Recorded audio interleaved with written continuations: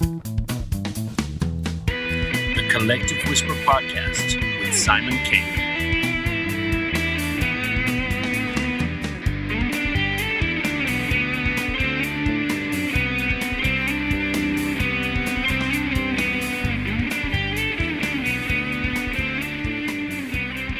Welcome, everybody. I'd like to welcome Richard Morrison from Derry. Richard is actually living in Galway at the moment now in Ballinasloe, but he's originally from Derry and maybe further afield. We'll get into that. So Richard is a member of Paranormal Supernatural Investigation Ireland. So welcome to the show, Richard. Thanks very much, Simon, for having me. Good. How are you? How are you keeping? Keeping very well. As you know, it's a busy time of the year, so Christmas time around the corner, and obviously with the current restrictions just being eased, it's been hectic, I should say, the last few days. Yeah, and you're in Ballinasloe, so how has the lockdown been in Ballinasloe? Personally, from my own perspective, it really hasn't affected us because, my partner works from home, and I'm in retail, food retail, so it doesn't affect me. So that way, we're not affected. If that makes sense, it's just a normal day-to-day runnings, I should say. Right. Okay. And how long should I say have you been in Ballinasloe? Ballinasloe, about going on to just a year and a half here in Ballinasloe, but I've been living in Galway for 7 years. Right. And obviously I'm in Madrid. What's the weather like today there in Ballinasloe? Just typical grey, rainy, just your normal Irish day, I suppose. Yeah. Winter's here it's sunny, but it's gone very cold because Madrid is in the mountains and I live closer to the mountains. So yes. In the winter, it gets very cold. Yes. Really, really warm in the summer, but very cold in the winter, you know. It's very similar to temperatures you'd get in, I suppose, in London, because I had a Spanish friend who lived in Madrid. Yeah. It gets very cold too in the winter, but very warm in the summer. Yeah. Very similar to London. Yes. So Richard, we're going to talk a little today about your paranormal investigations and your team there. But let's go back a little, like, to your early life as such. So I mentioned at the beginning of the show you're from Derry. So yes. Where were you born? What town or city were you born in? I was born in Dublin, and my father's side's from Kilkenny. My mother's side's from Derry. So they moved up to Derry when I was about three and a half. And obviously, I don't know if you remember the recession back in the 80s. So yes. That pushed a lot of people out of Ireland over to England. Vice versa, my parents moved to England. I was obviously settled in school, and I was obviously carried on my education with my grandparents. But I was in London 4 or 5 times a year, and because I was established and set up there, we just continued on with the system. And then my parents, I said, they lived in London. I moved over when I was 18. So I stayed there for 14 years, got a bit of experience working, and had my family, which I wanted to bring back to Ireland, because I feel that's the best place to bring up kids, Ireland, considering right. London is a big cosmopolitan city. So I'm thinking, for kids, it's not very good, you know, so I bring them back to a little bit more of a slower pace of life for them. Oh, very good, very good. And you never lost the accent? No, never. I suppose it's has mellowed compared to if I go back up again. You hear the difference, definitely. Yeah. Probably it's a lot stronger. Yes. But I mean, when we're in the pub having a few drinks, I'm sure it gets a little bit. It gets back a bit loose. Yeah, I'm the same. When I'm when I'm here and I'm working or whatever, I'm talking, in English. And then if I'm talking to my mates at home, my wife said, I always know when you're talking to your Irish friends because you become more Irish. And that's it. You're it's like the brogue comes back. Yes. Do you speak Spanish yourself, Simon? For sure. Do you speak I do speak Spanish, yeah. But the thing is, I worked... Sorry, go on, yeah. No, that's brilliant. Yeah. No, ask me again, good. Sorry? Yeah. No, I said that's very good. You speak Spanish too, yeah. Yeah. No, I don't need to speak Spanish a lot because I work here as a music and an English teacher as well. So I speak a lot in English. But yeah, in my kind of social life, and my wife is Polish, so we don't speak Spanish in the house. But my kids are fluent. They're better than me in Spanish. Right. But I get by. I'm pretty okay, after 7 years. Yeah. So tell us, Richard, so would you say, like, for you, looking back at your early childhood, that Derry is the place you've lived more of your life, or London? What would you say? Oh, no, it'd be Derry for my younger life. Yes, Derry would have been from 3.5 to 18 years old. I left literally 3 days after my birthday, my 18th birthday, to go to London. They set up, get a job with my father. So funny enough, it's about 15 years I lived in Derry, 14 years in London. Yeah, so by a year I lived longer in Derry. Yeah, just a little bit longer. But, it's funny, when you live in a place and you grow up there, that kind of puts its stamp on you, doesn't it? Correct. You just took the words in my mouth. Yeah, that kind of solidifies who you are as a person, I suppose. As a kid, we all know, as a child anyway, you are becoming the making of what you're going to be when you're older. So I suppose, it all relates back to Derry. Yeah. Going into the paranormal, when did you have your first kind of experience of something like what? Were you a child when that happened, or what happened to you? Yes. When I was 5 years old, I would say I would have had my first paranormal encounter, I should say. As I get older, I still try to assess what actually happened, because it's a memory that still sticks to me to this day. I'm 41 years old, and I can just remember that like as if it was last week.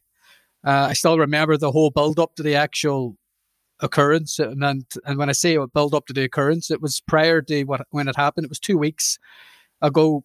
My great grandfather, I should say, had to go into hospital for an operation. I was very close to my great-grandfather. And I don't know, even at 5, even coming to think about it, I've got children myself.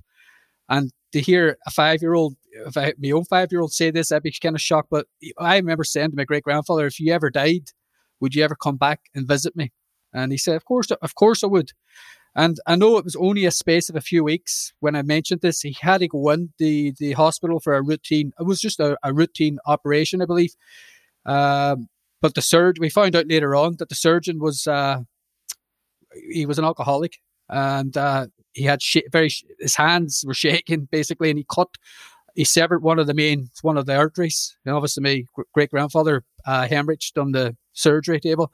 So anyway, but as I say, a couple of weeks after his death, I just remember waking up out of the middle of the night, no apparent reason, just to wake on up. I looked over at my bedside table, and I remember seeing this sort of a silhouette of a luminous figure of a person. There was no face to it, but it was definitely a person, a body figure. You could see it, but I just couldn't see a visual face on it. So obviously, as a young child, I put the blanket straight over my head, and I remember sleeping on it. You were very scared. Very scared, yes. And I remember, let's say, breathing onto the blanket, very uncomfortable, breathing in your own breath after a while. But I just gave myself a little enough bit of air where I could get a bit of fresh air. But I remember telling my grandmother the next morning, not my great mother, that would have been her father, that what I actually experienced. And straight away, you're dreaming. There's only a dream. It's only a dream. And I think that's what happens to a lot of children, that we all seem to put dreams or excuse. It's something that your imagination, that's just to forget about it. So as the day went on, you still remember what happened that previous night. So that was okay. Then you do start to accept that might have been a dream later on during the day. But then the following night, the same exact event happened again. I got the same, where I woke up out of my sleep, no apparent reason again, looking over, and the same figure, it's like as if it was repeat like the repeat from the previous night. Told the exact same thing again to my grandmother. Again, it's just a dream. But I knew deep down, this wasn't a dream, but I just had to accept it. And my grandmother, being a religious woman herself, wouldn't actually be a big, great believer in ghosts and all, Yes. But she believes supernatural. It's supernatural. Yeah. That's the word. So that was very hard to persuade my grandmother about that. So, and can I ask you, the figure you saw, did it move, or was it stationary, or did it approach you? No, it was actually very stationary, but it was facing the direction of my side. So my bed was sidewards to the dressing unit, and it was sitting vertically straight to the bed. So, and I'm going to be honest now, because this even gets more interesting. Even when it was in a sitting position, it was very tall. You could tell it was a tall figure from the height where the mirror. And I don't know if you remember the old those old chest of drawers with the glass, just like a glass mirror above the old oak. Old dressing table. Could swing around, maybe. Yes. So, that's when I looked at that, and I always remember that was quite and experience. But getting back now, see, I can't put exact dates, Simon, but then the other... No, I understand. This would have happened now after this happened. So a couple of weeks or months maybe after this, I'm walking down to the toilet. Our toilet was way at the other side of the house, so you'd have to go all the way down the stairs, all the way through the living room to the kitchen. It was right at the back of the house.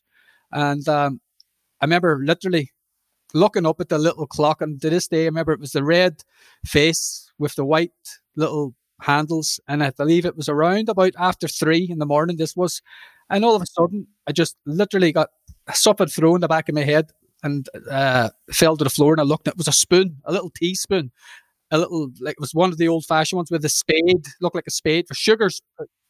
And I was that frightened. I actually turned around and ran straight up to my bed, and I was that frightened I didn't even have to go back to I didn't have to go to the toilet anymore, because it took the fright took it away, the urge, I should say. So I told my grandmother again, and saying, "Oh, that was one of your uncles," because my uncle was about 21 at the time. He was there, and she, like, there's no way in there. I mean, it was pitch black in the night. There's just no way that could have happened with my uncle, because and it would be a very strange thing for someone to do at that time of the morning. Correct.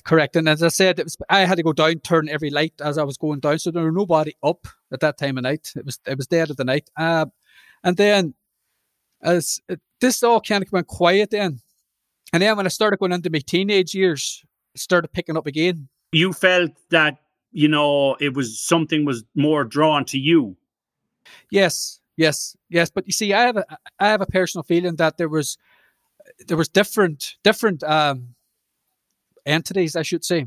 Entities, okay. To this day, I put down to the green. I'm still assuming that the green figure is my grandfather. I'm just holding that because I think that was very coincident that this happened a couple of weeks after my great grandfather died. But the incident with the spoon, I feel that was something that wasn't connected to what I experienced the first time. And that same house too. I mean, there was times I was waking up at night and I would actually hear, now this might sound crazy to you, I would hear scenarios in the house where, again, it's the dead of the night, but it's like as if I'm hearing a complete different, it's like as if I've opened up another room. And you can hear voices and noises down, and then there's no one downstairs. Everyone's in bed, and you can hear the Hoover. For example, the Hoover. Someone hoovering downstairs in the living room at early in the morning. Exactly. Someone, and I give you another example. It was like someone had a beer can and threw it into the toilet because you could hear the clink off the toilet. So I was hearing all of these sort of events at night, and there's just impossible. There was nobody in the house doing it. And did you feel, at that age? Did you think, okay, am I dreaming, or is this real, or what? You didn't feel that? No, I was pure wide awake, because the adrenaline that you get when you hear that, it's, I suppose even to this day to experience it, it'd be like you sleeping in the middle of the night and you're hearing somebody breaking in your front door. You're awake and you're full of adrenaline, and that's exactly... You're alert. Exactly, alert. So that's the exact word. The funny thing is, with kids, obviously, they're more open-minded, and they're, I suppose, in another way, if there is some kind of an entity, they're more vulnerable too. What I was going to ask you there was your grandfather, did he believe in supernatural stuff, or was he religious? You don't know. I don't know about the belief of supernatural. I was only 5 at the time, and from what I gathered as I got older, he would have been just your fairly level religious person. He wouldn't have been like we always said, my grandmother, God love her, she's still alive anyway, but as I always had a joke, we said if she didn't have the family, she would have been a nun, and vice versa. Same with my grandfather, if he didn't have a family, he would have been a priest. They come from that older generation of where the chapel is their focus, I should say, of a family unit. It's funny you mentioned the chapel, because I've never really had I might have had things that scared me when I was younger, but there's one thing I always remember, and when I tell this story to people nowadays, they don't believe me. They think it's but once me and my brother went into a church in the town we were living in, and I think it was that time, I my mother lives in Currafin, but it wasn't Currafin Church. I think it was in Kildare when I was living in Kildare, and we basically went into the church in the middle of the day, and the church was empty. Like those moments you go in and there's nobody in the church. So we walked in, and maybe I was 5 and he was about 10, but when we went in, we saw this black hand appearing from behind the altar, like rising, like that. Like it was like somebody wore the blackest glove. And it wasn't like a black person's hand. It was like the blackest glove. And it just came up from behind the altar as if so. And it wasn't like somebody, you know, the way if the priest or somebody was down there and they put their hand on the altar to help themselves up. Yeah. Yeah, it wasn't like that. It was like it just started appearing up. And I remember we saw it and it scared the shit out of us and we ran. And to this day, I've always wondered, what the hell was it? Was it somebody that was working behind the altar with a glove on? Was there some kind of explanation? But as a child, I mean, you don't get explanations at all, do you? No, Simon. And that's funny you say that, because as you get older, you try to think you can dissect the situation, because your brain becomes a little bit more mature and you think, oh, it was just a little this or that. But Simon, I wanted to get back again to this experience, because I don't want to distract myself away from it. But again, as I said, when I was getting into the teenage years of life, now I'm probably 14, 15, the same situation happened again. I'm in my bed, I wake up. Now, remember I told you 2 nights in a row when I was around about 5 or 6, 5. Yes. Sorry, I should 5. And I said it was by the dressing table. This time, the same green figure was standing at the bottom of my bed. And I mean, when I say standing, his head was up to the ceiling. And that's when I knew this is the exact same entity that I've witnessed again when I was younger. And I'm 14 and a half, and I literally got out of my bed and I jumped out and ran right through it. And I remember running into my grandparents' room, and I told them exactly what happened. And I was a big fella at the time. I wasn't young then. And I slept on my grandmother's floor. And I remember her making a little joke then. What, you actually ran through it too then? Because I had to go through to get out the door. Yeah. And that was just her little way of joking. And I even to this day, she's 84. She's 84 now. And every time I pick the phone up, and obviously with the current restrictions, I'm on phone calls talking to her now with the COVID. I always say to her, and I always, once in a while, I will blend that in there. And I'll say, do you not remember when I used to tell you about this? And do you know what? No, she doesn't actually now come back with the remarks that she did when she was younger. It's like as if she's certainly accepted whether either he has to be saying something happened, because I still tell her about the spoon. I tell her about the instance waking up and seeing this green luminous figure there. And the last one, now I want to say to you, I'm in that living room on a Sunday night. And do you remember a program called Heartbeat? It used to be on Sunday nights. Yes, I do. Yes. It was either Songs of Praise was on, or I changed over to Heartbeat, whatever, one or the other. Or no, the Antique Roadshow, I should say. The Antique Roadshow was one of those. All the BBC and ITV programming. That's correct. So I remember sitting there, and I still remember it was one of those programs I was watching, and it was actually a spring or summer evening because it's still daylight. And they went down to, I believe it or not, they were asking me to come down. I was 15, 16 at the time, to go for a drive down to Buncrana, down Donegal there. And I said, no, I'd just sit here and watch the TV. So sitting there, and the 2 switches, and to this day, the 2 light switches literally go tune, tune, tune, tune. And when that's doing that, the lights are going off and on. It's not even the lights. It's not the lights going off. That's okay. That could be saying that's electrical. But to hear the switches going tune, tune, tune, tune, tune, that's like, I ran out. Yeah, because they have to be physically manipulated. Correct. That's exactly what it was. And you could hear the switches turning off and on. And that's when I said, this is ridiculous. I got up and just ran out. So again, I went down to my friend's house and waited till they came back from their little day trip. Was that the same house? Same house, yes. See, the house is very old too. The house is very old, Simon. It's over 200 odd years old, that house. So you think there was a bit of a history maybe in the house too? I do believe that, yes. And that house, believe it or not, like I said, my grandfather, God love him, now he's passed on. Like the house is still there. My grandmother now is in not an old person's home. It's more of a self-independent, but it's in the ground. Yeah. So, she's got her little bungalow. And one time she asked, I should come up, and I tell you what, even when I walk into that house, even to this age, Simon, I on my own, I still get the heebie-jeebies going in there on my own. Like, it's like, you think that as you get older, these things go away from you, but they don't. Because I walked in there, and who was it? I had a friend, again, it was in my 30s at the time, and I had a friend on the street that was still living there, and I come up, he said, didn't tell him what was wrong, but I made an excuse, well, sit down, have a few cans, whatever, and I slept. But because I wouldn't even like to sleep in that house on my own to this day. No, it's not that I was getting any physical harm or anything like that. It's just the fact that it was just very, frightening. There was no explanation why these things were happening. Yeah, well, I think it's you had an energy there and things happened. So it could be a bit of your memory, but you felt intimidated by the energy in the house, didn't you? A little bit. Yes, I did, Simon. But then you see, remember I explained to you I was living in London. Yeah. So again, I was having strange occurrences in a house in London. So I don't know, again, this is either related to where I was in Derry or whether it's another house. That's something, obviously, when you read about people who have a lot of these occurrences, sometimes, people can say, oh, that house is haunted or there's something wrong with this place. But maybe a lot of the time it's drawn to one person, no matter where they go. And do you know what, Simon? I'm very glad you just mentioned that, because us now, today, speaking as paranormal investigators, we believe it's got nothing to do with the house.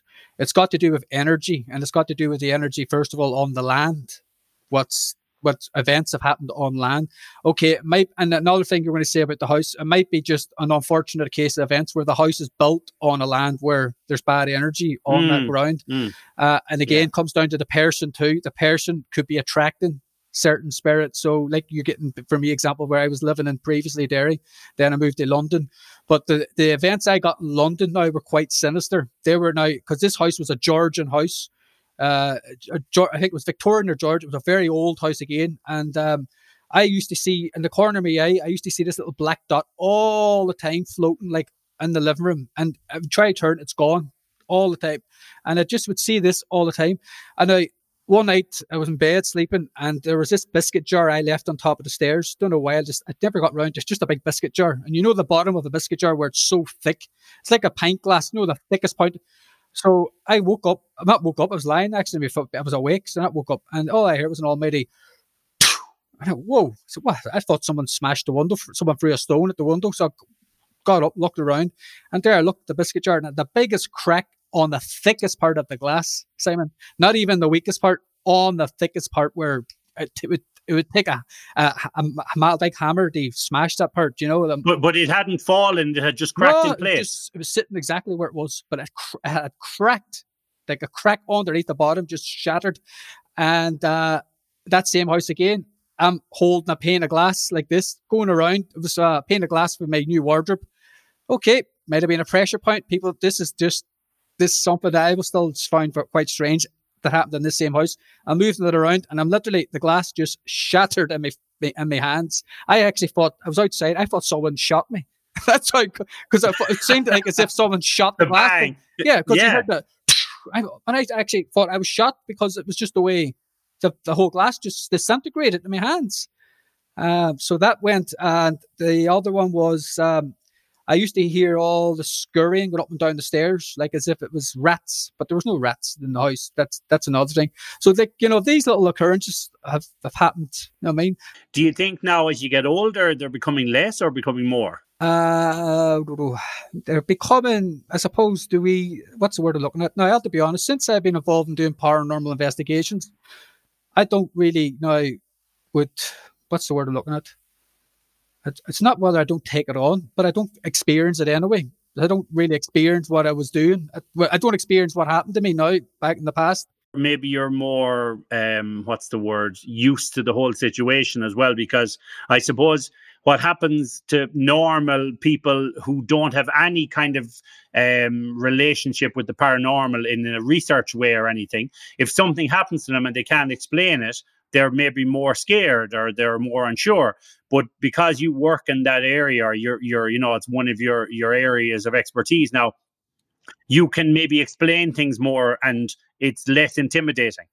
Yes, Simon. The only concern I do have, and when we go out and do investigations, because I explained I have kids myself, and I have one of my kids there who I find very similar to me when I was younger, and this is where I wanted to say about the dreaming. She tells me, and this has been going on from around when she was about 4. I think something to do with 4 or 5. 5, I don't know what it is. With kids, we're 5. I think it's when we're all really susceptible or whatever it is. We're opened up. We're in tune with something. Something anyway, around 5. And if you notice going back and you listen to people's experiences, you always hear it happened around 5 or 6, 5 or 4. Do you know, it's always 5, 5, 5. And as I said, so she's starting at one stage telling me that she was seeing, like, she's 9 now. And I think she's very sensitive to things, the same incidents like that. So she would say she sees shadows outside her door. She'd say that, what was the one thing she used to see? She used to see, there was a little, and even going back forward, there was a little kid. She used to, like, I know they have these imaginary friends, but there was a bit too much where she would be playing with somebody really in conversation. So again, I don't want to be making her think that that's a dream. And I've never said that you're dreaming. I let her deal with it in her own, and she'll sleep maybe if she wants the light on at night. I'll let her have her light on. I'm not going to let her say, look, no light on. But look, she feels comfortable, that's it. But as she gets older, I suppose I would tell her, you know, maybe it wasn't. It's just you're maybe attuned to hear and seeing other. Yeah, my own daughter, I have a daughter, she's 10 now, but I remember when she was about 4, and she said to my wife one day, oh, you know, the little girl over there. And my wife was like, what little girl? And she freaked my wife out, you know, because she said this. And you're kind of, you know, of course, like the whole imaginary friend thing. But you have to wonder sometimes, do kids see things that we don't see? And, you know, like, I always think myself, you know, it's like when you were younger and when you were 14 and everything. I think there are people that have different energy and they're more in tune with some things, and they will see things throughout their life that other people would never see. And the point being that maybe we just tune into certain frequencies, or, you know, not to sound crazy, but to use the word dimensions, who knows? But the point is, I think more people are susceptible, you know. Let's go from then, like, you've had, you know, touches with the paranormal and things like this over your life. How did you actually then decide, you know, I want to look into this, I want to go into research and investigation? I suppose that happened by just watching the TV programs way back in the early noughties, I should say. They were all starting to, like, Most Haunted, and I was going to get back on to talking about some of these too at the moment. But I suppose that really started driving me up, because you would have seen some experiences where people were seeing, you know, the internet wasn't as great as it was even back in the 1999 or 2001, you know yourself. So it was more seeing on TV, and you think, oh, that happened to me. What was the name of that guy? Derek Chisora? Derek Acorah.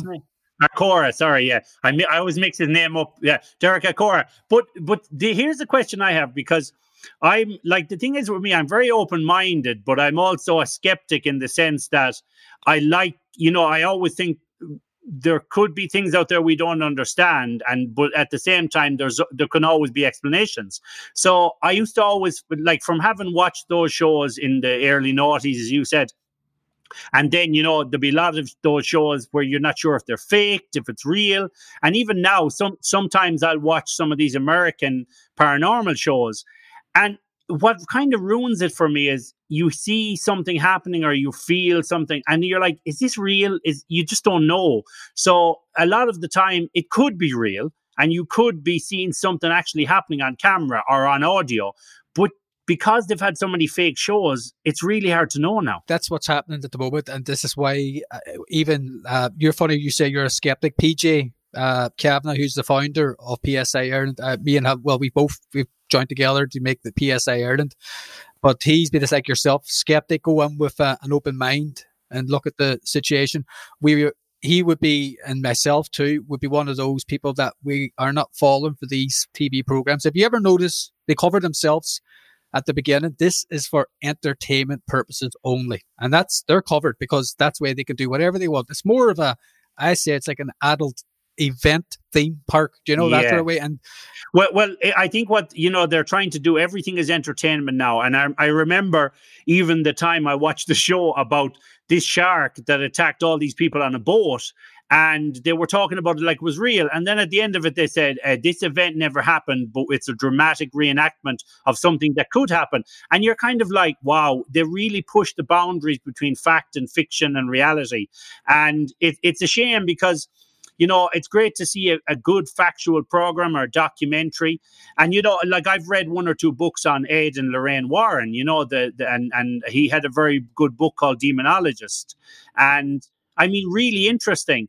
And you kind of, you can kind of look at it and go, did these things happen to them? Did they have all these life events that, with the supernatural?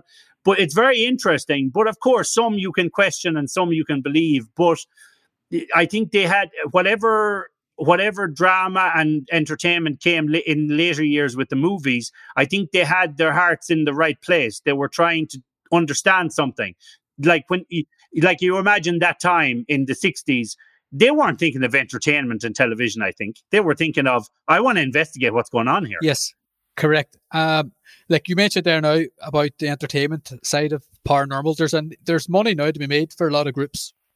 I mean, there's groups, I'm not going to be naming any names, as you know, but there's people here purchasing a house and then calling it the poltergeist house, then charging people £15-20 to go in, per person to go in.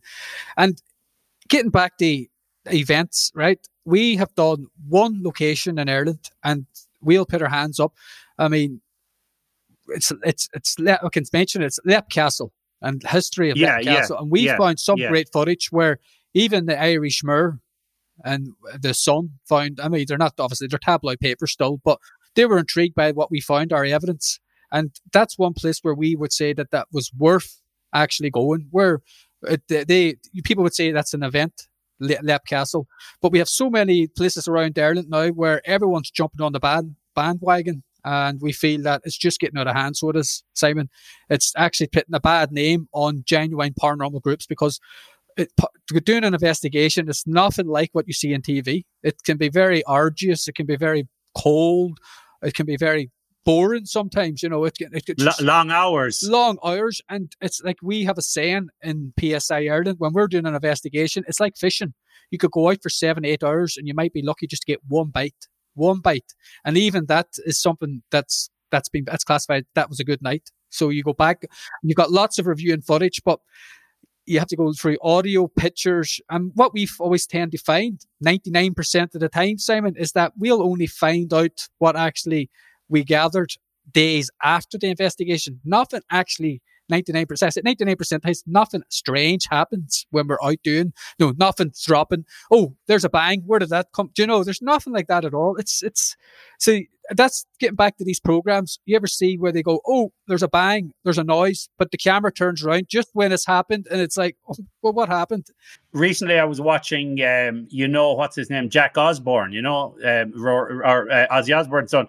And they had a TV show where they were in Alaska and different places. And you're kind of, they're checking stuff out, but I mean, it's TV and it's entertainment. And the thing is, if Jack Osborne or anybody else does these shows and nothing happens, they're not going to sell that show. So this is the problem, that people know in a way that they're being duped, but it's entertaining. And it's like, oh, I know it's not real, but it's interesting. But it's just, the problem is, I think with any kind of research and investigation, it should educate you a little bit. And it should say to you, look, for example, in Leap Castle or any of those castles, these things happened here, but it's not what you think it is. And nothing ever happens here. Maybe somebody has an experience, and maybe sometimes we get a little bit of information, but it's not what the tabloids or the TV would make it out to be. No, it's not, nothing, nowhere near like. And we have this hope as paranormal investigators, maybe it will go back the way it should be, because all it takes is one, like I said, the area itself of paranormal investigations is a very delicate area, and all it takes is one. You could have this whole tower built. It just takes one person to do something that's very silly, and it discredits all paranormal investigators, makes everybody to be fake. It makes everybody to be. And this is one thing that we have as a group. We've always kept the golden rule. Like, Simon, we could easily do. Like, you look at all the stuff's on the internet, you could easily make entertaining. You could do little set traps. You could do everything, but we're not here to fool ourselves. We want to make sure, is there something here? And we'd all like to think that we're noticed for that. And I think that most of the followers on our Facebook page can see that. And we do come up with some great, fascinating pictures, photographs. I mean, do you know Menlo Castle in Galway? I mean, there's like a few pictures there. And another thing, Simon, is when we do a post, we don't put it out as if to say that, look what we captured. We captured a ghost, and this woman, we let that, we don't put, we started, I think we've done it over a year. We don't put circles around. We don't do arrows and they make people make them sound, they're thinking they see it. You want to let people see it as the way it is. And it's amazing how much people actually see what you've actually, what you find that you've actually captured. That Blake family, we believe that's a lady from the Blake family, that Menlo Castle. There's been it's mainly photographs that we catch too. It's videography, not much so. It's more, and I think this is what I was going to say. Do you see mobile phones now? People don't realize the technology on the phones are now starting to, we're talking about different dimensions there, Simon, today.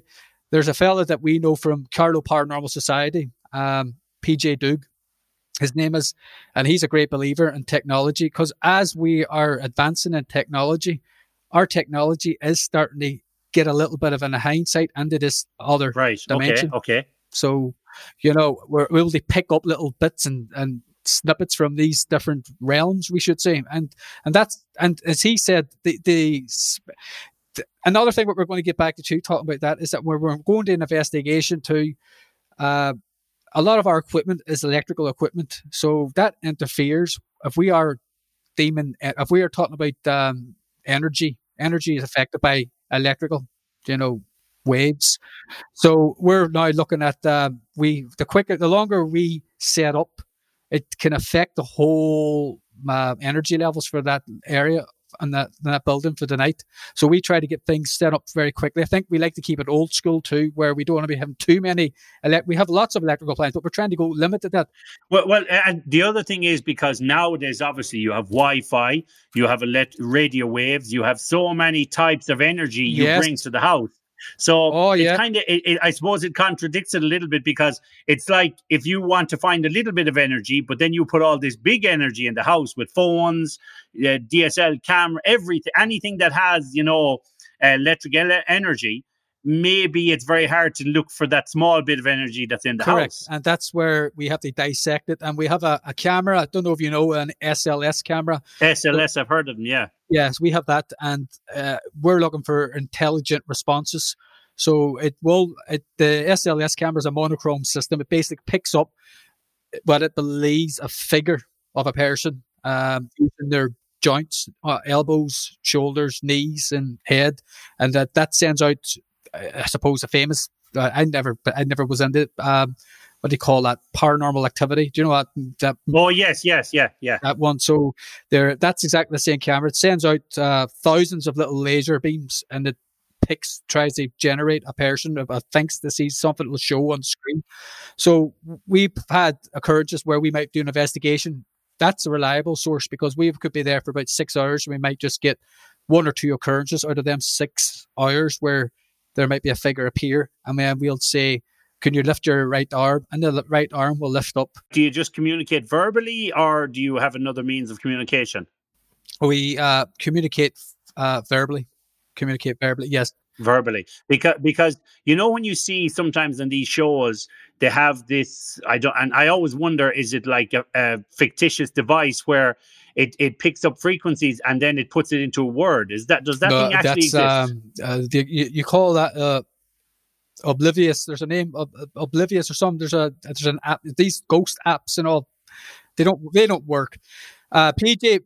Yeah, because I've seen some shows recently, and they say, "Oh, give me a yes answer or a no answer," and the machine goes yes or whatever, and he's telling you, "Oh, it's taken the radio frequency of the spirit or whatever it is and and you're kind of like, but really, like, audio engineers would have loved that equipment if they could get. And you said you're involved in music, so you would probably know. You'd know yourself. But no, Simon. Yeah.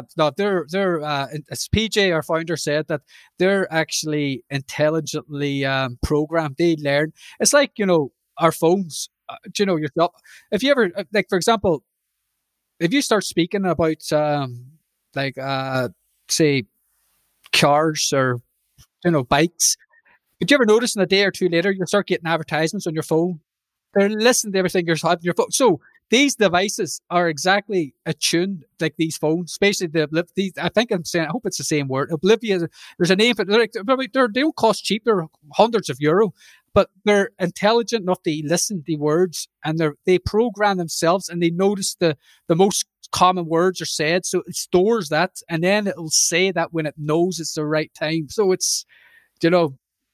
So in essence, what it is, the manufacturers are making Correct. them to kind of trick the users into believing they have a good function. Well, it's either the users they're aware of it, or they just love to entertain the audience. Again, it's getting back to it's entertaining people. I mean, that's what's all boiling down to. It's like there's so many ghost groups out there, paranormal groups. Now, I don't like saying ghost. How many in Ireland? How many like research groups are there? Would you say? Well-known ones, I would say about 20. About 20. About 20. But then is it very political now where, one says, don't listen to those guys? Is it happening a lot? Well, no, it's silence. It's more silence. I think silence, and the true saying, silence is a killer. I remember when we've only started off about 2 years ago, and I remember you feel that you can't say certain things about other people's works, and they have this thing called about paranormal unity. We at the beginning were putting this out, and we wanted to get very close to the other groups. And like I said, there's a location here in Ireland, and I'm not going to mention any name. I don't want to say the name, but we wanted to go and investigate it. That's absolutely fantastic. No bother. That'll be €1,200. I'm thinking that, and we said, yeah, really? So somebody wanted to charge. So, if that's what the going rate is, Simon, €1,200. So do you know what? Castellan House, we didn't have to pay a thing. And do you know what? That was the picture we got in the attic. We got a picture of a face in the attic where we believe it was Walter Lambert, the previous owner of that. Didn't have to pay it. No, Castellan House. This is why, Simon, I want to get back to you about, there's loads of locations in Ireland where we can do investigations where we don't have to pay. It's these, like I said, all I will say, they call themselves the most haunted house in Ireland. That's what they say, the most haunted house in Ireland. Anyway, and I tell you what, you're from Galway, aren't you? Yeah, yes. Well, I tell you, there's a house in Galway, and I'm not even from Galway myself. You call it Woodlawn House. You know Woodlawn House? Yes, Woodlawn House, yes. Yeah, that house, without a doubt. And I know from talking to locals, and that's a house that is haunted. And you know yourself, there's security around it. There's no one allowed near that building. Obviously, there was that fire back years ago, and we've been trying our utmost to get into that house to do an investigation. We're trying the correct channels. We're not going to be trying to go into a building where we're not allowed, because you know yourself, you're breaking an entry when it's boarded up and there's cameras. So that's what we'd call a house is interesting. Is notorious for being haunted or whatever. Oh, well, from the history, and I'll tell you what, even from my own personal, like I said, I'm not from Galway myself, but from doing a lot of research around Woodlawn, I think I have a passion, like a personal de facto that I want to personally get in there, because from reading about the family, the Trench family, they weren't the nicest people, the way they treated the people around the land. That's really interesting, because I know in Currafin there was the Blakes, and they were, I don't know whether they're the same Blakes that were in Menlo Castle or whatever. They could have been. They're all related. Yeah, but the Blakes there, I remember, there used to be lots of stories, and, you'd hear, and about when, I remember there used to be, when we were younger, they used to say, oh, the son took the father's car and drove it into the river, and you can see the lights coming across the fields at night. So, Ireland is the best place in the world for stories and legends, and you know what I mean? So you don't know what's true growing up. I've always said there is something that has made people say that. There's a meaning from it, but I think either it's got overreacted. But there's a lake in Woodlawn House, Simon, and I'd be very interested if I was a diver. I would love to go down and look underneath that lake and see what lies in the bottom of that lake outside Woodlawn, outside the property of Woodlawn House. Because I tell you, from stories that you hear, they weren't the best of people. They look at them. He built that train line from Woodlawn to Dublin, that Frederick Trench. And, he was accused of being abused to boys in the train, and purely got off on the technicality of who he was. He was a powerful man. And if he was able to blatantly do that on a train, and thinking, God, I mean, you'd love to know what was going on behind them walls in that house. And I think what's very sad is nowadays when we look back at the history of Ireland and all the bad stuff happened, and like recently there with the thing with the Tuam babies and the graveyard, and yes, I mean, yes. you have to wonder then, like when you go to a place where there's like a mass genocide or there's lots of bodies or lots of spirits and souls, you have to kind of wonder, in that place there must be so much energy. I remember when I went to the first time I went to New York, and I went to where the Twin Towers monument is, and I mean, I always wonder this, when lots of people get together and they're in a place, let's say like Auschwitz or somewhere it's very sad and things have happened, I always wonder, you get that feeling, or is it hysteria? Because, lots of people together can have hysteria. But I remember being there with my friend, and he lives in New York, and it was so sad there. I mean, and you don't know then, is that your own mind tricking you? Or are you feeling that sadness, that energy from all the people who lost their lives? It's a very strange thing. You're feeling that energy. I believe you are feeling that. And I'm a great believer that there's people, I've always had this perception that you can be earthbound. If you're taken so suddenly and so tragically, and with what's that word? With fear. I mean, you have to think about the energy. We're talking about the energy that multiply that by hundreds of thousands of all them people. And that fear has to create something, that has to hang about. So yeah, because I think, like, no matter if you believe in the afterlife or you believe in ghosts or anything, the thing is, I think when people die, there is energy left behind, and whether it dissipates or goes away, I don't know. But the thing is, because, we all are, we all have energy, and, you can feel someone's energy in a room when they're with you. So the thing is, who knows, maybe the energy doesn't go away when they die, or maybe it does. But for some people, maybe it doesn't go away. That's true, Simon. And you just nailed that in the head again. You said about they call, what is it? They say empaths. Empaths. Yeah, there's a name for people like that, where they're quite sensitive to people. I mean, I'm not going to be like being funny to you or whatever, but I know I went to a room. There's I remember years ago there was a certain fella at work, and once he came in, it was like as if it was a dark cloud or black blanket and just that energy from that one person would reflect on everybody, and that's energy, purely negative energy, and it rubs off everybody. I mean, we are all energy. We're just we're a nucleus little thing in the back. I've always said, even when I was younger, by 14, 13 myself, I would always feel that this is like a machine. We control it from wherever we are in the body. People say it's your heart, people say it's your brain, but we are an energy inside that then has to surely, what's the point of living? Is it like is it like going for an operation, a general anesthetic, and then it's just light? Surely, what's the point of living for 70, 80 years, and you've got nothing to actually go on from? I can't. Why? What's the purpose of being here for 80 years? The average, we live at 80. What's the point of being here? 80 or 75. What's the point? So there has to be something surely after, Simon. Do you think that nowadays, because obviously, when you look at Ireland as an example, people are less religious than they used to be. So, when you look back, whether it be in real life or, Ireland being shown in the movies, religion and fear played a big part in how people were brought up. So like you said about your grandmother, if you said to somebody, I saw a ghost, and they're like, no, there's no such thing as ghosts. But if you then said to the same woman, but you believe people go to heaven, and they're like, yeah, but they go to heaven, but there's no ghosts. And so it's very confusing. And they go to hell. They go to hell. Exactly. They believe in the devil, Yeah. So this is the thing. I think there was a lot of confusion, because obviously the church didn't want people to feel like, okay, you either go to heaven or you go to hell, but the limbo is not in between, or people aren't trapped on earth. Purgatory.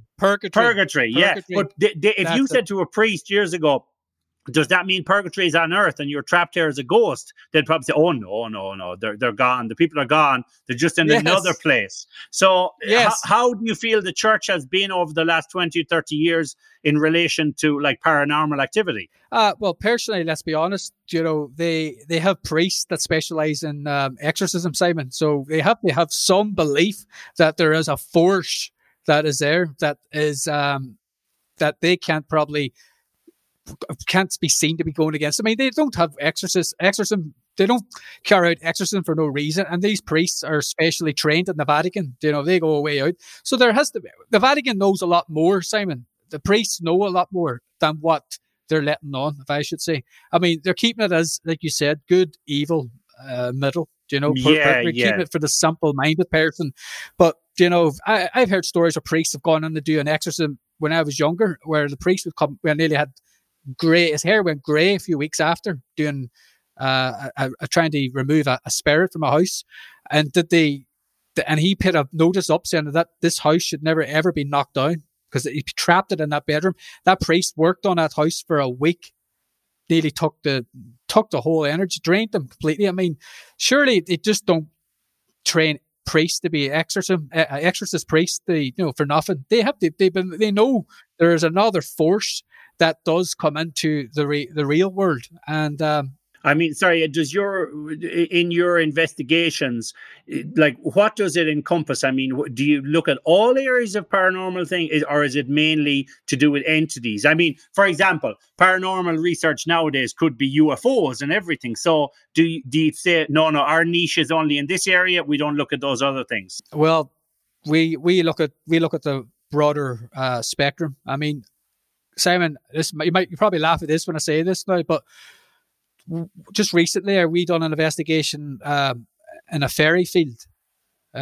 So, people believe in fairies as Tinkerbell and as a man said years ago, Hollywood destroyed the real fairy. We done an investigation. We done a recent investigation in a fairy field here in Ballinasloe. Darby O'Gill and all that, yeah. Yeah, so they kind of Hollywood destroyed that, but there's more meaning behind the fairies. And I'll tell you what an interesting night we had. We actually caught some amazing footage. We went up to where the white thorn meets the blackthorn tree, where it's meant to be a fairy portal.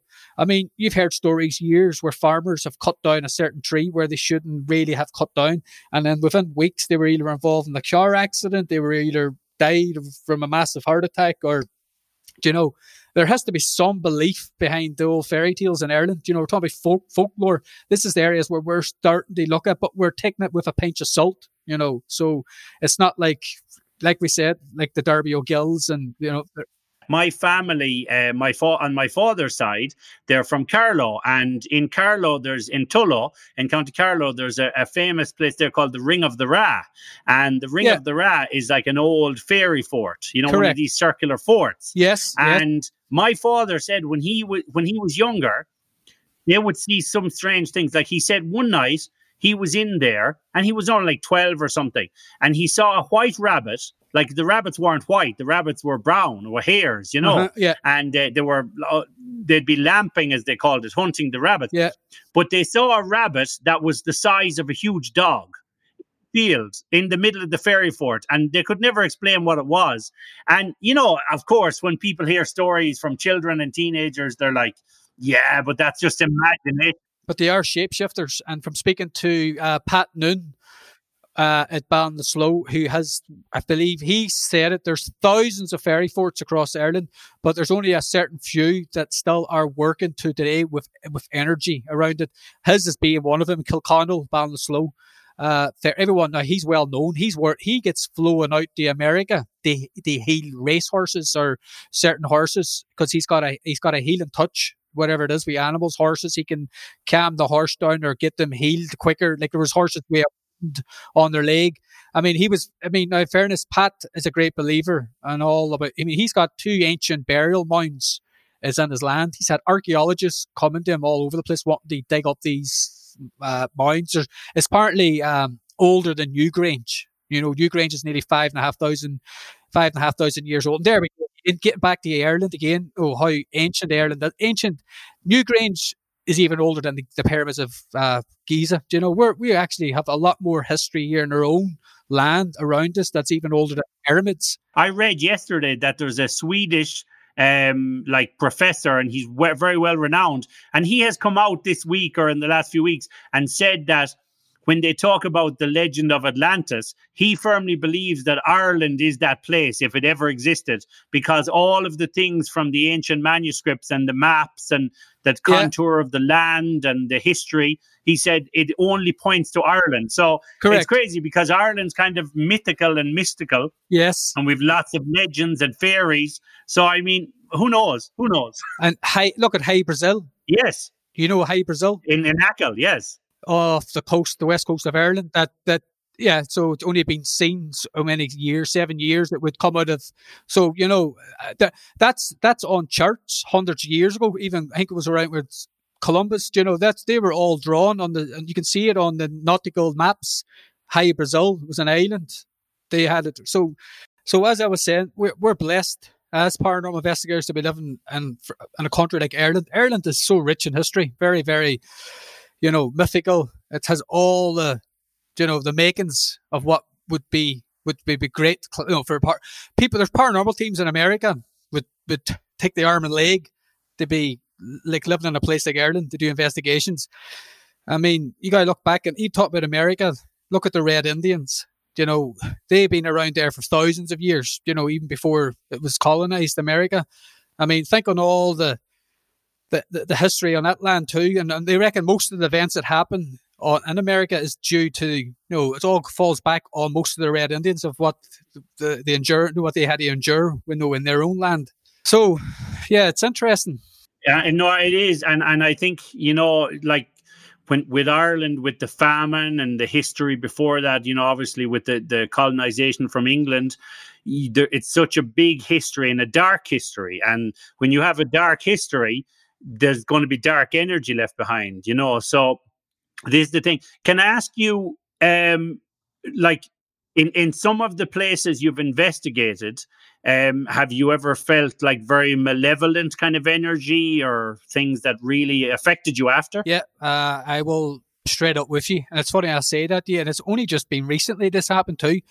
It was a castle called Lackeen Castle in Tipperary, and that's where there have been sightings of the Poca.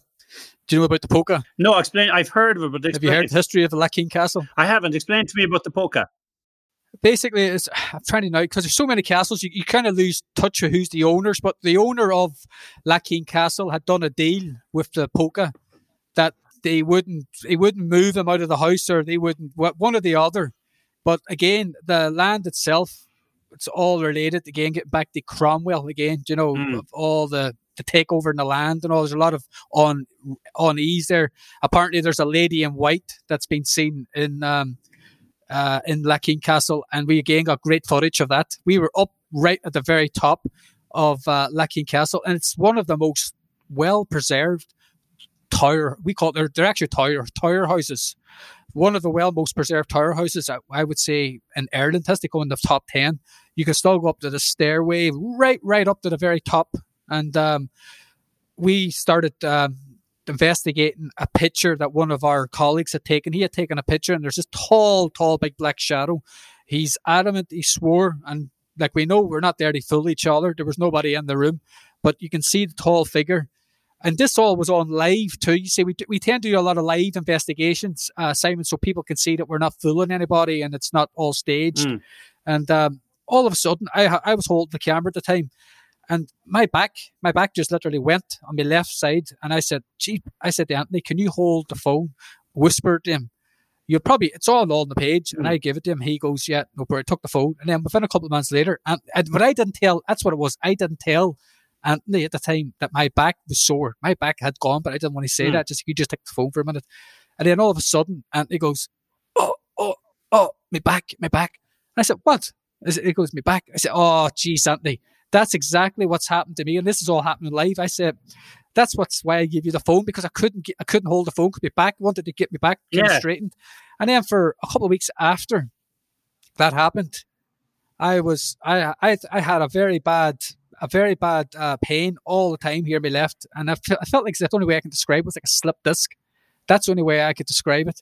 And even one of the other guys said too that we had to leave that night. We had to leave the tower house. We're feeling as if you're feeling that you were very sick and you had to get out to get out of the building because you were feeling kind of repressed when you were inside that castle, that tower house, I should say. It's called castle, but it's a tower house. And you felt that you were being repressed, and you had to go back out to get a bit of fresh air.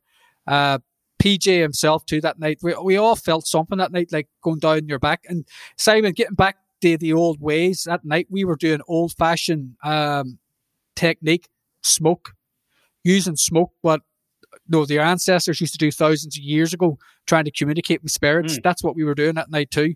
There's a picture there with, it kind of looks God's honest truth.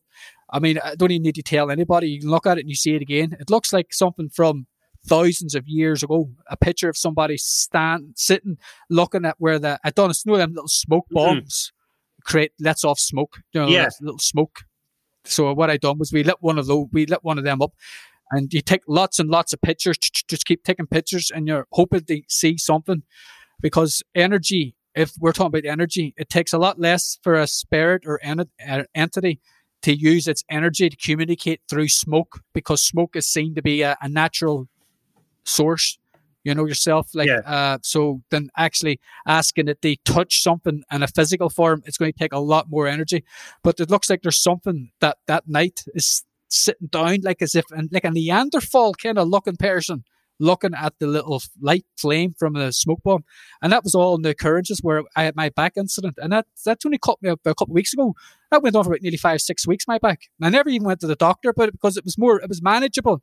But it always goes back to when I was going up that damn stairs to Lackeen Castle, and then my back just all of a sudden went. Wow. And I've never had an experience like that where it actually has felt physical from it. How do you protect yourself? I mean, because you guys as a team, if you think, some of you can be more skeptical than the others. So when you go there, how do you say, okay, how do we protect ourselves? Do you have rules and guidelines you go by? Yes. We never go off on our own anywhere in the actual investigation. Before we start an investigation, we say a prayer, a protection prayer. So we ground ourselves with salt. So we put salt in our boots, our shoes. Could be any salt. The worst case scenario, PJ has salt that's blessed by a priest that specializes in exorcism. So, they're getting back to about the priests again. So, and afterwards, when we finish an investigation, we say again a prayer of protection, and basically whatever is here is to stay here and not to follow anybody home or follow anybody. So you stay. It's more respect too for them. And this is another thing. I mean, a lot of people I see on TV, if they are looking to do investigations on TV, they're doing it, but they're very aggressive. You don't be talking aggressive to spirits. You've got to remember, these were people before. They were people. So last thing they want to be is be shouted at or given direct orders. So yeah, we always kind of end it off in a nice sort of, at the beginning, prayer protection, and at the end again prayer protection, and we're always protected. I mean, at one stage I used to carry, which I should start doing again, is I always carried me blessed rosary beads, because whatever is special to you, you have it as it's your energy, and that it protects you. It's something you can believe in, yeah. And like when I was mentioning Ed and Lorraine Warren, I remember in their book, they said one of the main reasons they didn't have children was because they felt that the world they operated in was too dangerous, and children were too vulnerable. So, I mean, for you being a father and for the other guys being parents, maybe, do you ever have that fear that you bring something with you? Correct. That's exactly why I think I touch base back there, saying that, with me, other young one kid there that has experiences, I'm worried about, sometimes worry something latches onto me, and obviously not to me personally, but I'll try to get to the children. That's one of my main concerns. That's correct. That's why it's very important to do our prayers of protection. And that's, that's to be honest with you, that's in the back of my head. Yeah, definitely, Simon. I wouldn't, I can't say, oh, no, I have to worry about it. No, that's a concern. Yeah, it is a concern for what I do. No, I was going to say, there is sometimes where there's an incident or something might happen in the house, and one of the eldest kids might say, that's you, Daddy, bringing them ghosts back from your investigation. Do you know what I mean? So I'm thinking, Jesus, yeah, maybe the kids, let me just start, they could be right. No way. It could be. Yeah, who knows? Who knows? And the thing is, I suppose it's in the back of everyone's mind. But have you ever known anybody who's been involved in paranormal research who thought, "No, I can't do this anymore because it's affecting them," or maybe they felt more vulnerable? No, we could say that there's one or two that I know that they're just giving up. Basically, it takes a mental drain on you. And it's funny you say that, Simon. If you ever go out in a paranormal investigation, and when I say an investigation, you're out from 9 o'clock, maybe 8 o'clock at night, and you're going right through to maybe 3 or 4 in the morning. There is a thing called, we call it, it's like a paranormal hangover, where you will go to bed when you get back from the investigation, and that same day you wake up, obviously because you're back in the morning, you wake up or 11 or 12, you would feel that you were out, say, in a pub all day the day before, like you've drunk 15, 18 pints, but it's like not a sickenly hangover, but it feels that you've had a rough night. So, and you get that feeling in certain places. We got it in Leap Castle. We got it in the Hellfire Club in Dublin. There was one or two other locations. You don't get it in every place you go. So there are certain energies that can do that to you, Simon, where you feel that you've been hit for 10 the next day, because that means that they've been taking they've been draining your energy as much as they can, but you don't physically feel it at the time, only until that same next day, or the same day or the next day. Do you know yourself when you wake up from your sleep, where you feel that you've had a rough night? The only way I can explain it is like you've been out in the pub all day. And is there, I know obviously they say there's certain times, the witching hour, 3 a.m. and stuff, but is there certain times of year in Ireland that there's more activity, or, can you pinpoint certain seasons? No, we're not even at the stage where we done research in Auchinanure Castle out near Oughterard, where we done an investigation during the day. We believe that spirits don't have any concept of time. Time means nothing, Simon. The spirits, as human beings, we're governed by time. When they're spirits, they're not governed by time. The only reason why people assume it's nighttime, everything happens, because everybody kind of shuts down in the physical form. The physical world, I should say, shuts down. Everyone finishes work. Everything becomes a little bit more quieter. So everyone's quite attuned anything happening at night. So no, we, speaking on ourselves, have done investigations during the daytime. We would get, if not more activity, the same activity as we would at nighttime. So there's no time. The witching hour, we're a question mark about that, between that 3:33 and 3 o'clock. No, we don't really believe in that fully, Simon, to be honest. Right. Yeah, I can imagine, there's lots of things that have been fabricated and made up over time. And, people in at night when it's dark, you can see less. It's all to do with the ambience. That's all it is. Everyone thinks doing an investigation at night, it creates that ambient mood. It's got that lovely dark and, things can happen in daytime just as much as nighttime. And we have had, like I said, done investigation in Auchinanure Castle, and the EMF, the electric magnetic field reader that was given off intelligent response, the PJ's questions at the castle. It was bleeping when it needed to bleep. It bleeped it bleeped when questions were being asked, and it's like replying back with the bleeps. 1, 2 bleeps, 2, so 2 for yes, 1 for, so, and this was during the day, Simon. Right. When you look back now, you've been doing this research for, a good few years. What was the first time, you went into a house that you felt was haunted, or that there was something there? Can you tell us about that experience? Yes, Simon, that would have to be Castleellen House. We had a psychic medium that was brought up from Dublin to do an investigation. Castleellen House, I don't know if anybody is aware, but there holds a lot of history. Just for our listeners out there, just to let you know, Castleellen House is a house that's situated between Tuam and Athenry in County Galway, and it has a long history. It was built by the Lambert family, and I think it was built around the 1800s, early 1800s, and for sure it has a long and dark history, I think. It goes right back down to Oscar Wilde and Edward Carson. That night when we carried out the investigation, the psych medium had told myself personally, Richard, that there is something up in that attic. We went up to the attic, I took a picture, and we had video footage of the actual attic, and we came out with there was a face that was seen on the actual pictures when we reviewed it. It actually got that much notice. The papers even picked it up.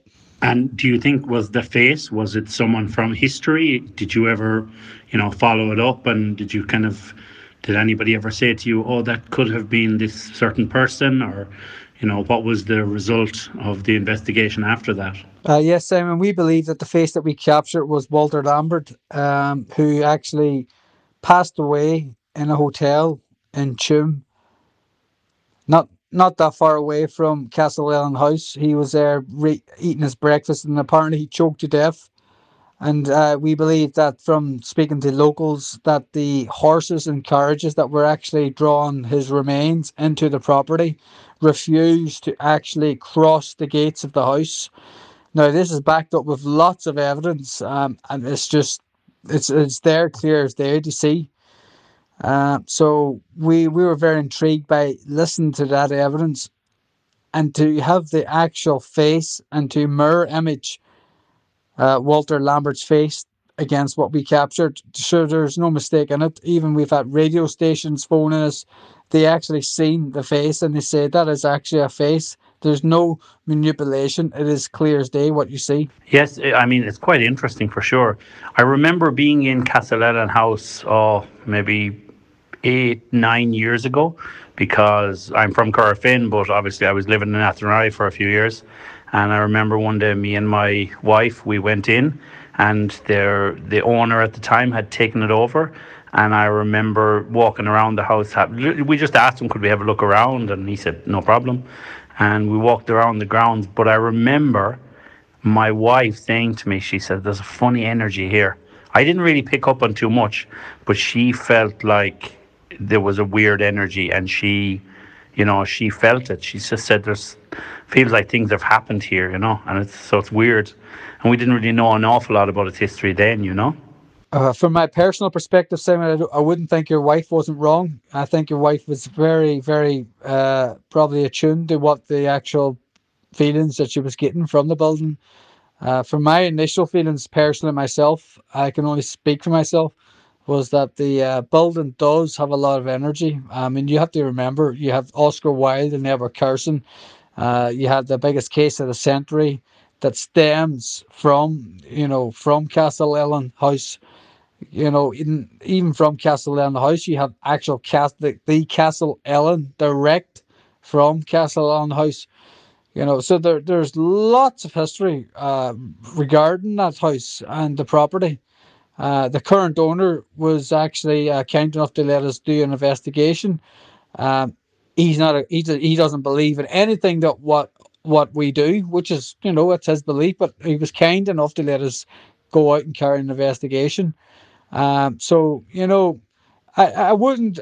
No, from what your wife was saying to you, Simon, I would have to agree that yes, there is an energy around the field and the actual building, and I say field, around the land, I should say. Yeah, it's funny you mentioned the land, because she said she felt the energy more in the garden. When you're looking at the house, there's like a garden on the right hand side, and it's kind of like some walls around there, and it looks like the land has been covered over, and I think there's like a courtyard behind.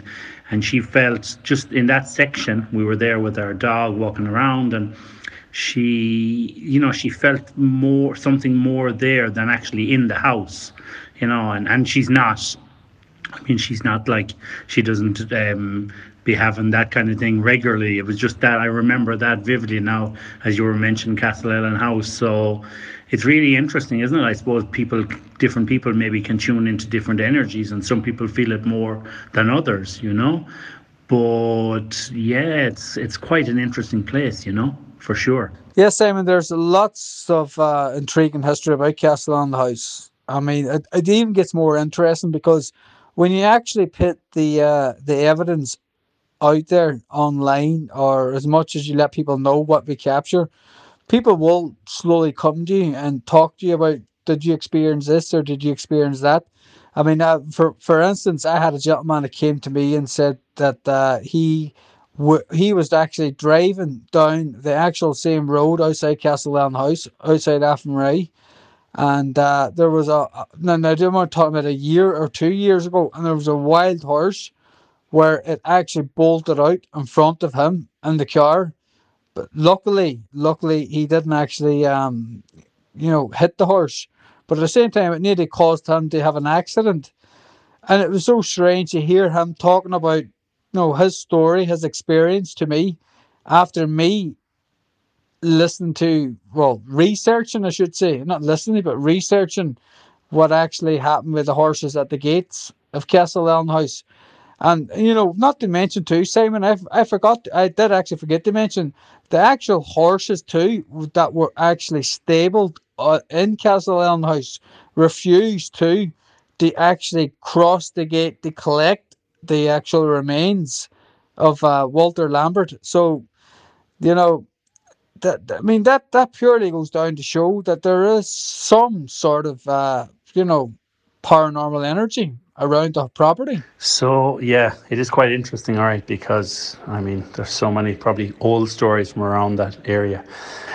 Can I ask you a question? Can you explain to us what's your kind of methods when you turn up at somewhere, that you think could have some kind of energy there, could be haunted in some way? What do you do? Do you do like a preliminary examination and then come back a different time? What's your usual method? Can you explain how the whole operation works and what happens when you actually go the first time and then when you come back and return visits for longer investigations? Just, for people who are curious how it all works. Yes, and what we normally do is that we will go out to a location and we would separate ourselves as individuals and we'll go around and spend about half an hour to 40 minutes, walk around a certain location in an area within the perimeter that we're actually going to investigate. We will then jot down notes, and what we'll do is we'll keep those notes and keep every sort of thinking and feeling that we've had and keep them personally. And we will then, before we do the investigation, match up any sort of, mash it all up, see if we have any sort of comparison that we thought the same sort of thing, how we felt. But you see, this is when we go out on our own because we're lucky, we're blessed here in Ireland because, as I said to you in the previous conversation there, Simon, we have history here in Ireland. This is a paranormal investigator's dream. We absolutely have locations here that's even older than the pyramids of Giza. Because going even as far as back as Egypt, everybody goes on about Egypt, and how we can go. We have got places here, like example Newgrange. Newgrange is even classified as older than the pyramids of Giza, and that's only one location here in Ireland. So we all need to start focusing on what we all need to do here at home. Personally, like I said, we all go out, we do our investigations. We're guaranteed to get some sort of activity. That's a fact. But it's down to being respectful too. Because you have to be respectful. Because you have to remember, people that you're trying to communicate with were once people or were once beings who are from above. So, you just have to start, dissecting little pictures away from things and looking at bigger picture. I mean, I'm so interested in a lot of this. It's really good, and there's so much we can talk about. I think in a few months it'd be nice to have you on the show again, and we can go into more detail about some of the cases you've dealt with and some of the things, because there's so much to talk about. And I mean, it's been brilliant. I love talking about this. As I say, I'm an open-minded skeptic, and for me, I like to hear both sides of the coin. If something can be explained, it's brilliant. Yeah, if something can be explained, great. Science is a wonderful thing, but sometimes it's nice when you have that bit of mystery too. No. That's absolutely perfect. That's absolutely spot on. Yes, we always look, and like you said, we have PJ who's a skeptic. We have to look at it and we have to dissect it. We look at the whole situation. Was it they do with, can it be light? Can it be with they do with maybe a car?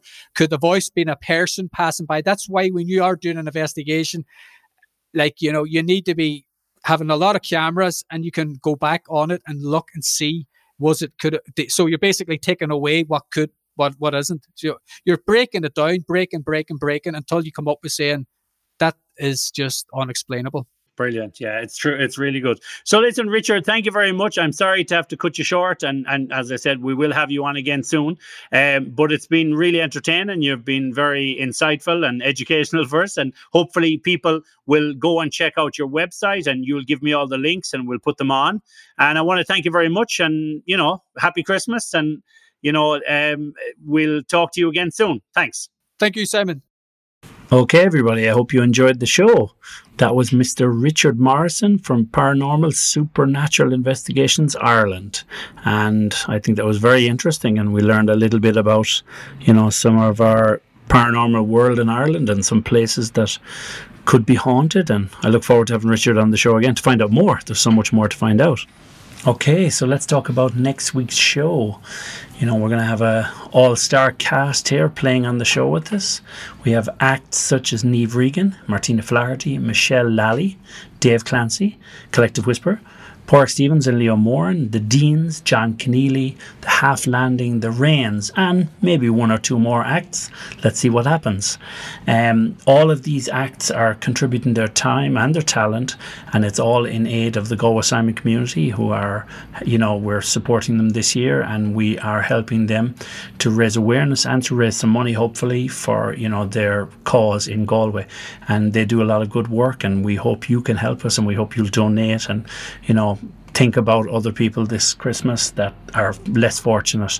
Also, remember, everybody, you can donate on our Facebook page, or you can go to our website www.collectivewhisper.com and donate there also, and we would greatly appreciate that. Thank you. So that would be very exciting, and we look forward to seeing you then. So everybody, take care till then, and we will see you on Christmas Day, and enjoy your Christmas Eve and everything before it.